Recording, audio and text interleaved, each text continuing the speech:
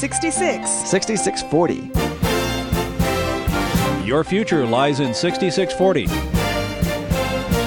66 books by 40 authors, and yet we now discover it's an integrated message system from outside our time domain. Welcome to 6640, the ministry outreach of Koinonia House and Koinonia Institute. Today's Bible teacher is Chuck Missler, connecting the Bible to your life and the world around you. In today's study, Chuck continues his teaching on the book of Hebrews with a session entitled An Addendum.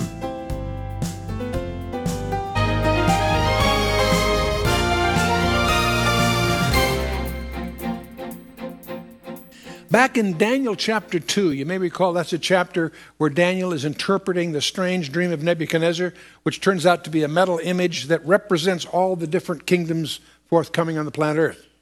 And Daniel not only recounts that dream, he explains what it means. Daniel chapter 2. By the time we get to verse 44, we discover that these four main kingdoms, gold, silver, bronze, iron mixed with clay, that these are all going to be replaced by a new kingdom.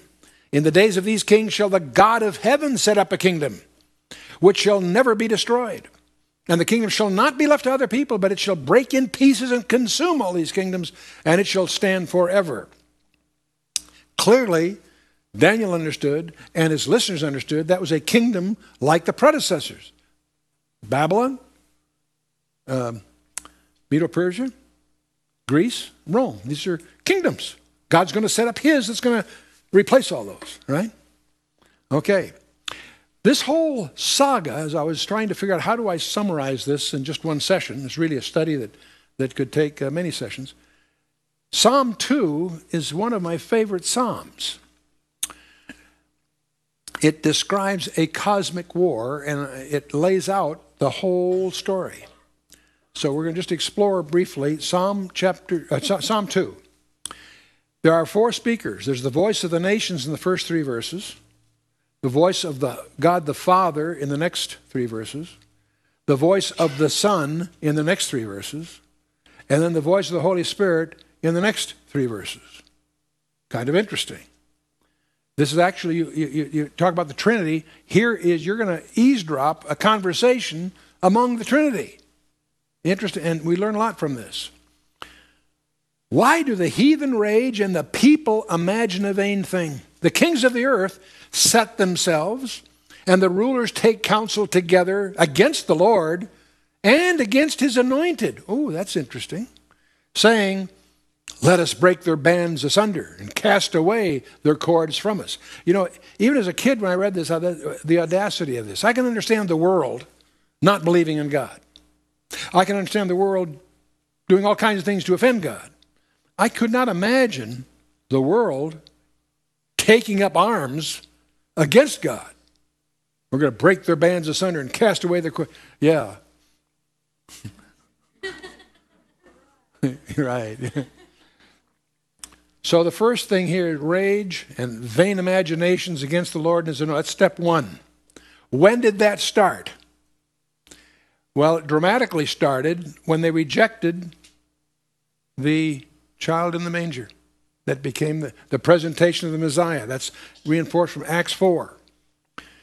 Acts 4, verse 24, when they heard that, they lifted up their voice to God with one accord. They said, Lord, thou art God, which hast made heaven and earth and the sea and all that in them is, who by the mouth of thy servant David has said, why did the heathen rage and the people imagine? It's quoting David in Psalm 2 right here. The kings of the earth stood up, and the rulers were gathered together against the Lord and against his Christ. For of a truth against the holy child Jesus, whom thou hast anointed, both Herod, Pontius Pilate, with the Gentiles and the people of Israel were gathered together for to do whatsoever thy hand and thy counsel determined before to be done. The rejection, of course, of Christ. Okay, so we've looked at the first three verses. Let's take the voice of the Father, who then, he that sitteth in the heavens shall laugh. The Lord shall have them in derision. Wow. The derision of the Lord, supposing that his covenant is going to be set aside. It's an allusion to 2 Samuel 7. We'll take a look at that. Very critical, unconditional covenant that affects every one of us. That he then confirms by oath in Psalm 89. verses 34 to 37. Let's just take a look at these verses. They're pivotal in the Old Testament. 2 Samuel 7, verse 8. Now therefore, so shalt thou say unto my servant David, God says, thus saith the Lord of hosts, I took thee from the sheepcote, from following sheep, to be a ruler over my people, over Israel. Okay, so far so good. For I was with thee whithersoever thou wentest, and have cut off all thine enemies out of thy sight, and have made thee a great name, like unto the name of the great men that are in the earth. Moreover, I will appoint a place for my people Israel, and will plant them that they may dwell in the place of their own, and move no more. Neither shall the children of wickedness afflict them any more as before time. And as since the time that I commanded judges to be over my people Israel, and have caused thee to rest from all thine enemies, also the Lord telleth thee that he will make thee a house. David wanted to build a house. No, you can't do that. I'm going to build you a house, God said, David. And when thy days be fulfilled, and thou shalt sleep with thy fathers, I will set up thy seed after thee, which shall proceed out of thy bowels, and I will establish his kingdom. And he shall build a house for my name, and I will establish the throne of his kingdom for a long time. Know what it says? Forever. I think God means what he says and says what he means. I will be his father, and he shall be my son. If he commit iniquity, I will chasten him with the rod of men and with the stripes of the children of men. But my mercy shall not depart away from him, as I took it from Saul, whom I put away before thee. And thine house and thy kingdom shall be established, how long? Forever before thee. Thy throne shall be established forever. And that's what Gabriel told Mary in Luke chapter 1, verse 32. We celebrate that every Christmas, but we may not appreciate the significance of what he's saying here. This is the Davidic covenant. Promise of posterity of the house, a throne of royal authority, a kingdom to rule on the earth, and it's certain, established forever. The throne will be reestablished. Amos 9:11, quoted in the Council for Jerusalem, Acts 15, indicates the tabernacle of David will be reestablished in Jerusalem. This cannot be applied to the church, by the way. So let's not get confused with this replacement theology nonsense. Let's take a look at Ezekiel 37, a few verses there. And say unto them, thus saith the Lord God, behold, I will take the children of Israel from among the heathen, whither they have gone, and will gather them on every side and bring them into their own land. That sound like the church to you? I don't think so. And I will make them one nation in the land upon the mountains of Israel, and one king shall be king to them all. And they shall be no more two nations, neither shall they be divided into two kingdoms any more at all. Neither shall they defile themselves any more with their idols, nor with their detestable things, nor with any of their transgressions.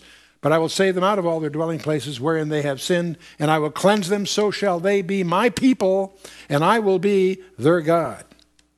And David, my servant, shall be king over them. Wow. 4 times the scripture seems to indicate David is going to rule yet in the future in Israel. Most of us presume that that's just the son of David, not David himself. Maybe, maybe not. He's been resurrected. Why couldn't he be? We don't know. I mean, there's good scholars that debate that issue. But in any case, David my king shall be over them, and they shall have one shepherd. They shall also walk in my judgments and observe my statutes and do them. And they shall dwell in the land that I have given unto Jacob my servant, wherein your fathers have dwelt, and they shall dwell therein, even they and their children's children, for a long time. No, forever. And my servant David shall be their prince forever. Their prince. Now that's interesting, because when you study the temple in the millennium, it keeps speaking of the prince. Is that a title of Christ? Or is that a title of David in some subordinate role under Christ? Don't know. Good. Many people have speculated about that both ways. Moreover, I will make a covenant of peace with them. It shall be an everlasting covenant with them. And I will place them and multiply them, and they will set up my sanctuary in the midst of them forevermore. My tabernacle also shall be with them. Yea, I will be their God, and they shall be my people. This is the background of the readers of Paul's epistle to the Hebrews, so that you can understand the presumptions they're making here. And the heathen shall know that I, the Lord, do sanctify Israel, when my sanctuary shall be in the midst of them forevermore. Wow. Let's take a quick look at the oath that God confirms in Psalm 89. My covenant will I not break, nor alter the thing that has gone out of my lips. God speaking. Do you think he takes himself seriously? Absolutely. Once have I sworn by my holiness that I will not lie unto David. His seed shall endure forever. Whoops. I thought his seed ended at Jeconiah. Wow. Give any good Jew Jeremiah 22, verse 30, and say, what do you do with that one? Because after Jeconiah, that's the royal line, there'll be no one prospering after that. And where can the Messiah come from? It's got to come from the line of David. The answer, of course, is a virgin birth. His seed shall endure forever, his throne as the sun before me, and it shall be established forever as the moon and as a faithful witness in heaven, Selah, Psalm 89. Okay, well, now the Father's continuing here. He says, then shall he speak unto them in his wrath and vex them in his sore displeasure. When did this vexation start? With the fall of Jerusalem. Jesus predicted that as he rode that donkey. He wept. If you just known this thy day, the things that belong to your peace, but now they're hidden from your eyes. Luke 19. This generation shall not pass, so all these things will fulfill, Jesus says. And in 38 years later, Jerusalem was wiped out. Over 1.5 million men, women, and children slaughtered by the Romans in 9 months. Were any Christians there? No. Why? Because of the letter Paul wrote to the Christians. And we'll talk about that next time, some surprising discoveries. This vexation starts in 70 AD, and how far does it go? Hosea 5:15. I will return to my place, God says. Must have left it. Until they acknowledge their offense, singular and specific, acknowledge their offense. In their affliction, they will seek me earnestly. That's the purpose of the Great Tribulation, is to wrap this up. I'll vex them in a sore displeasure. Matthew 24:29. Yet have I set my king upon my holy hill of Zion. Where is this king sitting? In heaven? No. On Mount Zion. The establishment of the rejected king on Mount Zion. Laid out here. Okay, let's see what he says. Let's talk. The Father has spoken. Now let's see what the Son says. I will declare the decree. The Lord hath said unto me, thou art my son. This day have I begotten thee. When did God say that? Huh? At his baptism and at the transfiguration, right? And here. Ask of me, and I will give thee the heathen for thine inheritance, and the uttermost parts of the earth for thy possession. Satan offered that to him in the temptation, and it was, strangely, his to offer, or it wouldn't have been a temptation. No, he went the hard way. He went by way of the cross. Praise God. Ask of me, and I shall give thee the heathen of thy inheritance, and the uttermost parts of the earth for thy possession. For thou shalt break them with a rod of iron. Thou shalt dash them in pieces like a potter's vessel. Those 3 verses are a quote by Jesus himself, alluding to the commitments that his Father gave him. Okay. The subjection of the earth to his rule. Is that going on right now? You know, there are people, many good pastors, that teach that the church's job is to subdue the world for the Messiah. Really. I know it sounds strange for our ears perhaps, but that's what they really believe. No, that's not biblical. It's the other way around. Anyway. So here's the order we've had in Psalm 2. The rage and the vain imagination against the Lord is anointed in the first 3 verses. The derision of the Lord, supposing the setting aside of his covenant and his oath, which of course he won't. The vexation from 70 AD through the Great Tribulation, that's in verse 5. The establishment of the rejected king on Mount Zion, and the subjection of the earth to his rule. That's what we're talking about. That's thy kingdom come. That's what you're praying for when you pray the Lord's Prayer. Well, there's still a few verses to wrap this up in Psalm 2. The voice of the Holy Spirit, verses 10, 11, 12. Be wise now, therefore, ye kings. Be instructed, ye judges of the earth. Serve the Lord with fear and rejoice with trembling. Kiss the Son, lest he be angry, and ye perish from the way, when his wrath is kindled but a little. Blessed are all they that put their trust in him. The concept of kiss here simply, it means homage, doing homage here. And there's it's a strange use of the word bar, which normally means son, but Jerome and others render it to give pure worship, is what it's really saying. And so Psalm 1 then started with the Beatitude. Psalm 2 concludes with the Beatitude. Blessed are all they that put their trust in him. So we're right here trying to get our mind around the Davidic covenant. The scepter of Judah. It was promised to the tribe of Judah back in Genesis 49. David's promised kingdom was a political kingdom. David's house was a dynasty, a royal line. The northern kingdom, when it had the Civil War, had 9 different dynasties. Judah, the southern, had only one, namely the house of David. That was even emphasized, strangely, but to God's remarks to Abraham in Genesis 17. It was prophesied, and David was prophesied in advance. His genealogy is, we find, encrypted in Genesis chapter 38. Now that's the Torah, the book of Moses.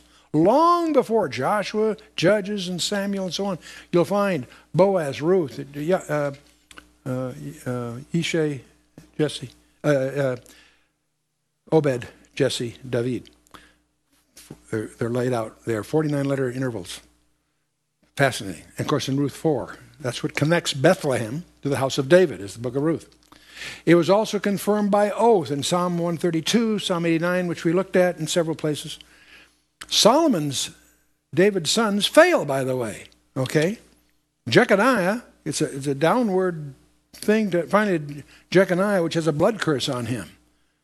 And of course, that's how God gets around all that with a virgin birth, by going through not Solomon, but through Nathan, the second surviving son of Bathsheba, to get to the line of Mary, through whom our Messiah comes.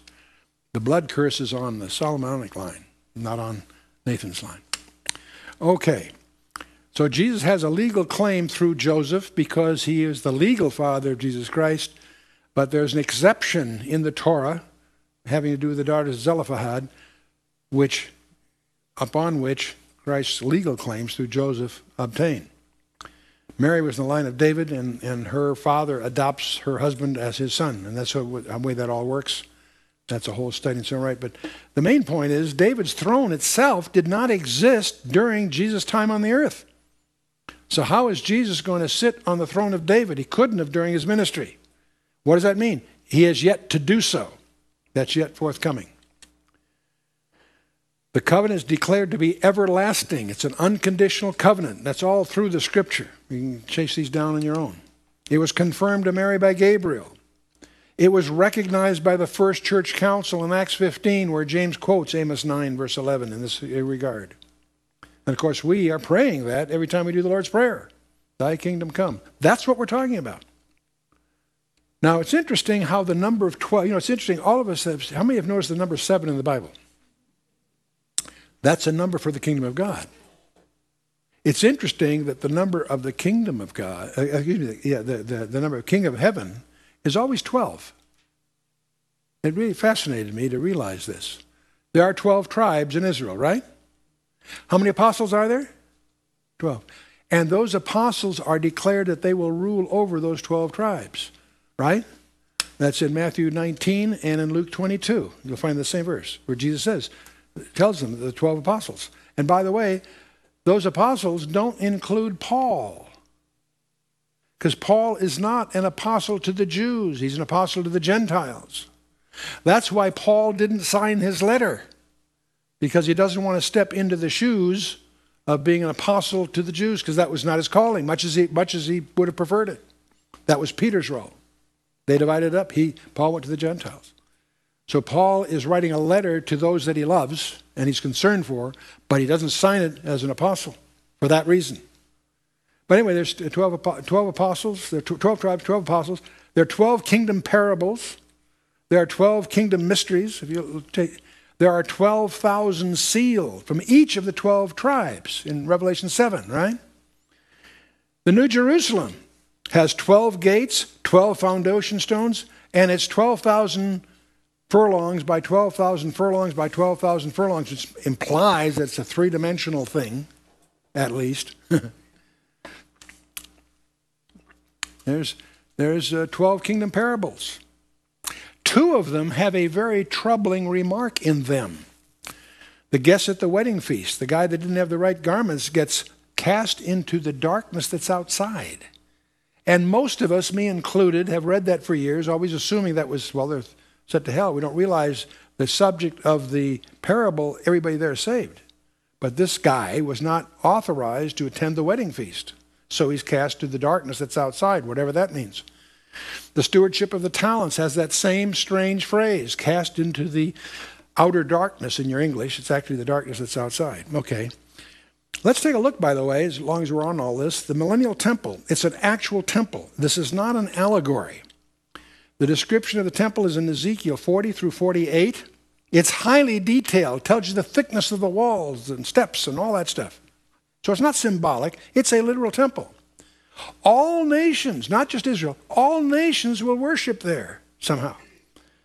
Offerings and sacrifices are resumed. Boy, does that bother a lot. In fact, there's so many aspects of this temple that are non-Levitical, it almost didn't make it into the canon. The way the priests are dressed and the things they do are not the way are instructed in the Levitical system. No, this isn't the Levitical system. This is Melchizedekian, turns out. Offerings and sacrifices are resumed. Why? I thought Christ died once and for all, for everything, right?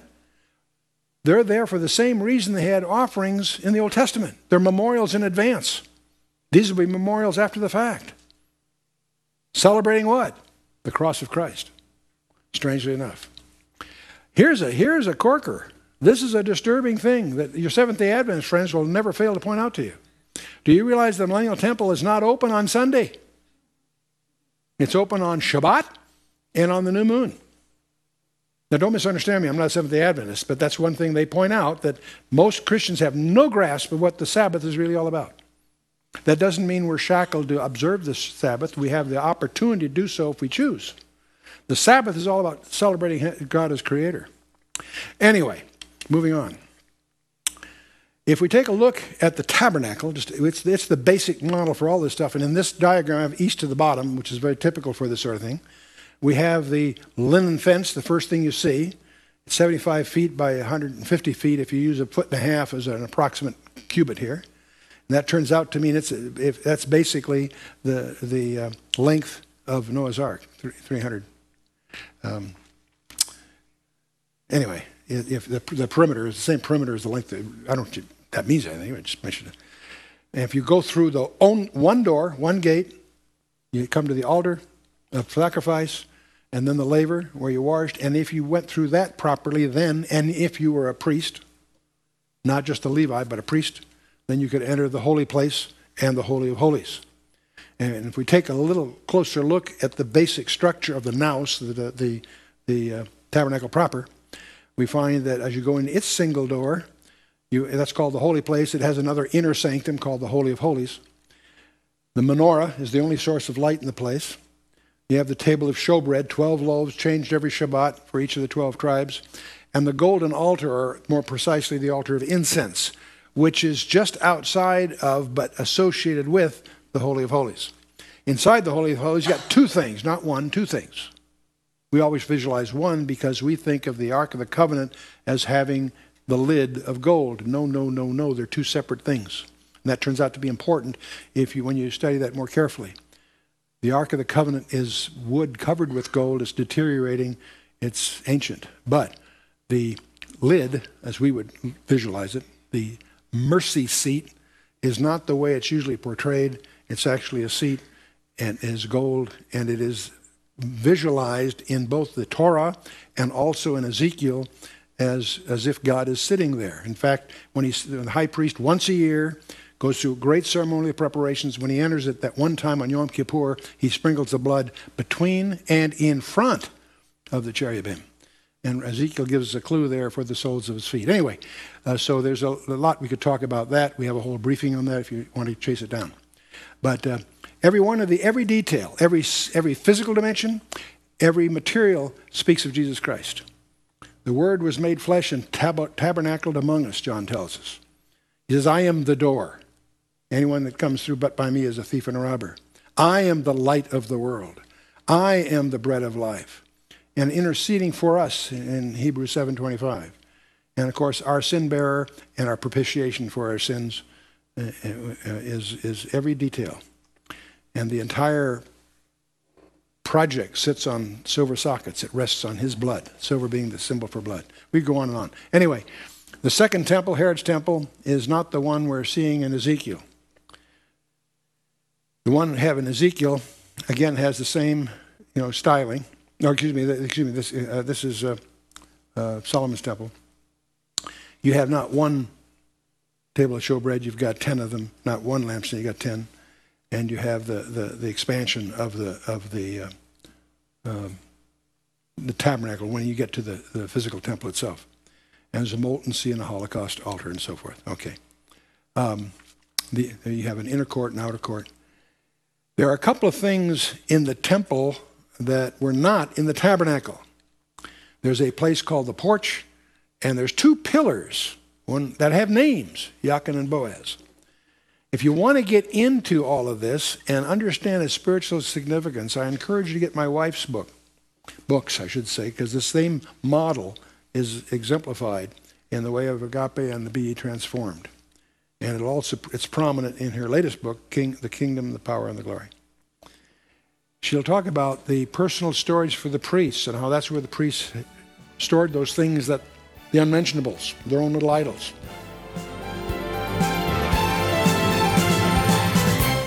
You've been listening to 6640, the ministry outreach of Koinonia House and Koinonia Institute. Today's Bible teacher was Chuck Missler, teaching through the book of Hebrews. For a complete listing of resources available, please visit khouse.org. You can also call us on 1-800-KHOUSE-1. To learn more about Koinonia Institute, visit koinoniainstitute.org. Thank you for listening to 6640 and for your continued prayerful support of this ministry. Until next time, as we continue this series, may God bless you with the knowledge of His Son, Jesus Christ, as you study His Word.